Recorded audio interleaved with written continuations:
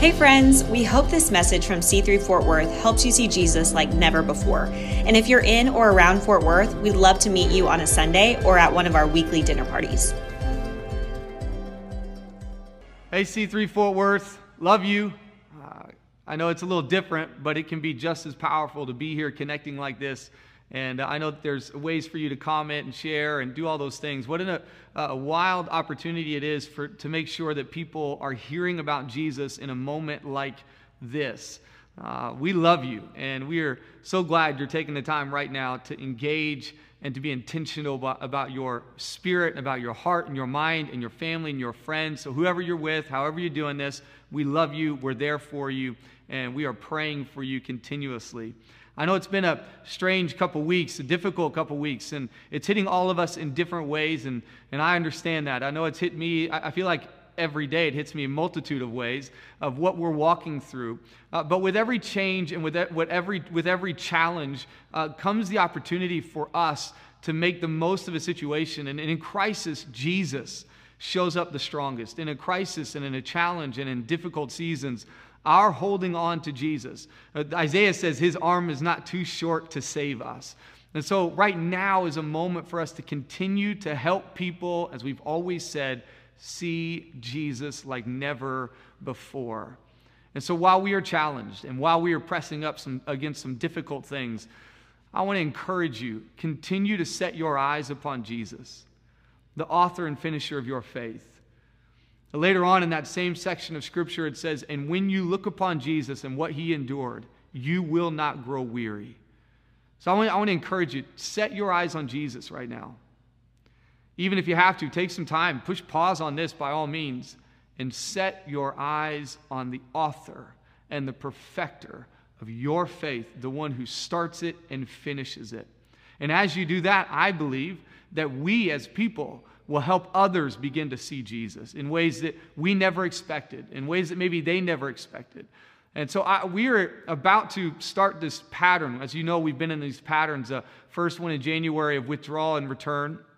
Then we got into February and talked about the temple to table. And we were just about to start into death and resurrection. And as everything began to happen and all the news began to roll out and all the things began to show up, it became very clear and apparent to me that this pattern was right on time. Because the greatest fear for all of us is death. It is the number one fear. It has always been.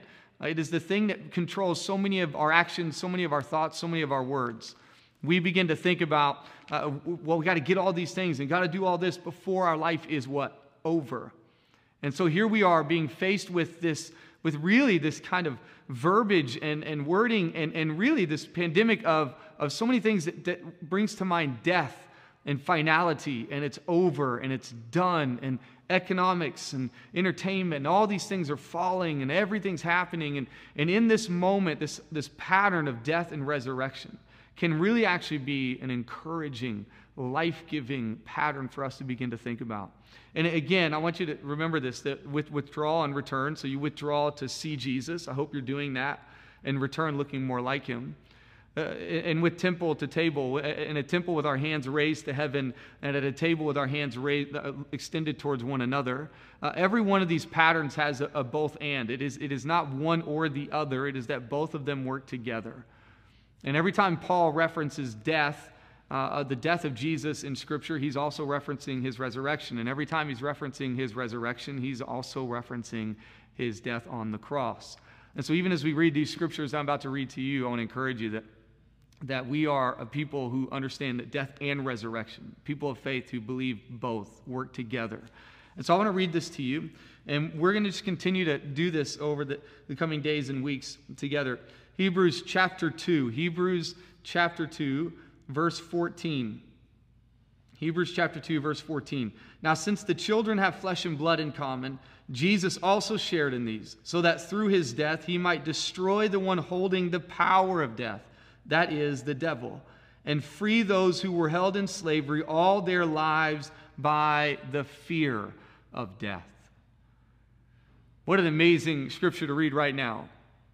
Jesus came as his children, people who were made of flesh and blood, so that he could defeat death, so that he could identify with them. That's the power of Jesus, is that God in the flesh came to identify with you.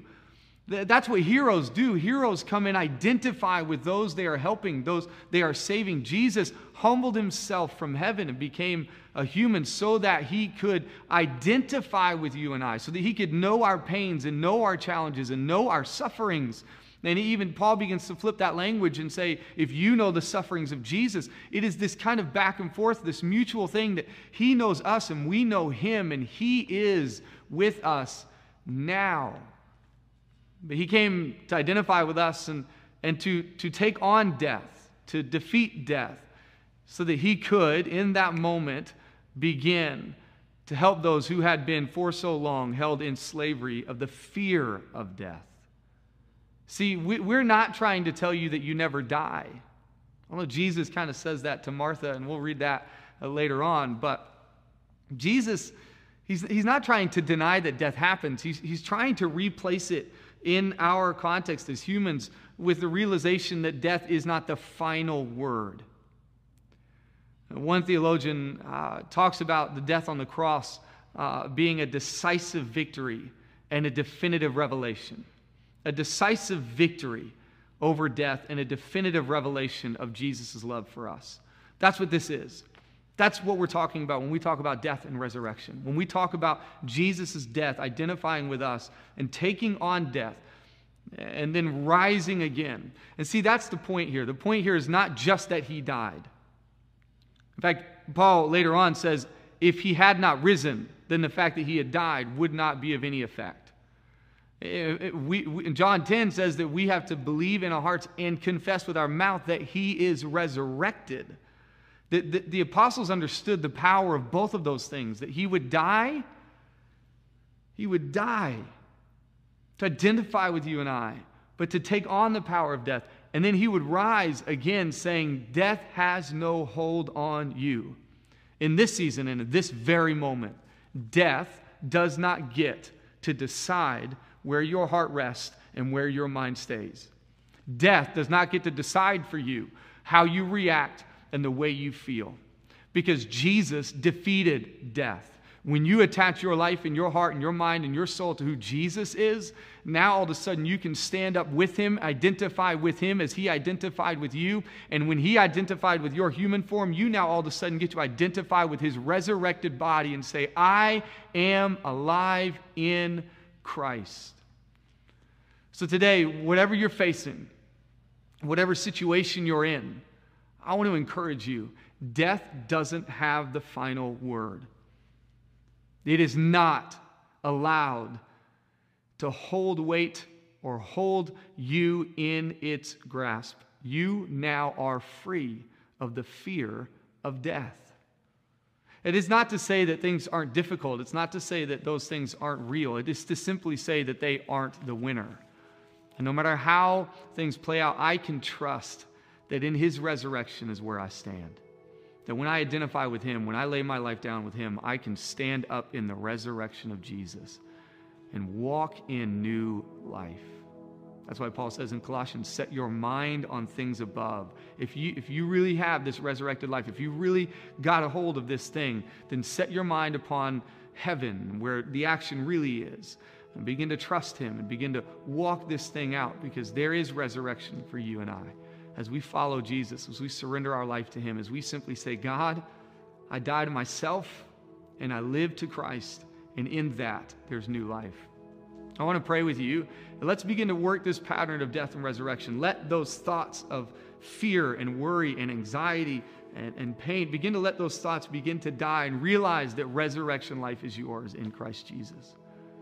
I want to pray with you, and if as I'm praying, maybe this is the first time you've heard about death and resurrection, or as I'm praying, you just going, man, I really need to lean into that. But I want to encourage you today just to pray with me, and to pray your best prayer, and just simply say, God, I'm with you. Jesus, I surrender to you. I want to live in resurrection life with you. I don't want the fear of death to be the thing that determines who I am in this moment or any moment after. Let's pray. Lord, I thank you so much that even in the midst of difficult times, death does not have the final word. that even in the midst of difficult times, resurrection is still given to us.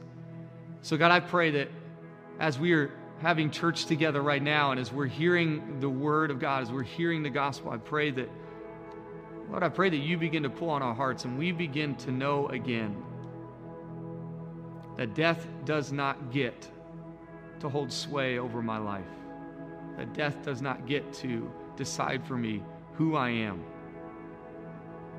But in this moment, as we take on challenges and take on different things in this season, God, I pray that we know that your life, your resurrection life is with us. Thank you for identifying with us so that we could identify with you in your victory and in your love and in your life. In Jesus' name, amen. Love you, church. We'll see you again next week.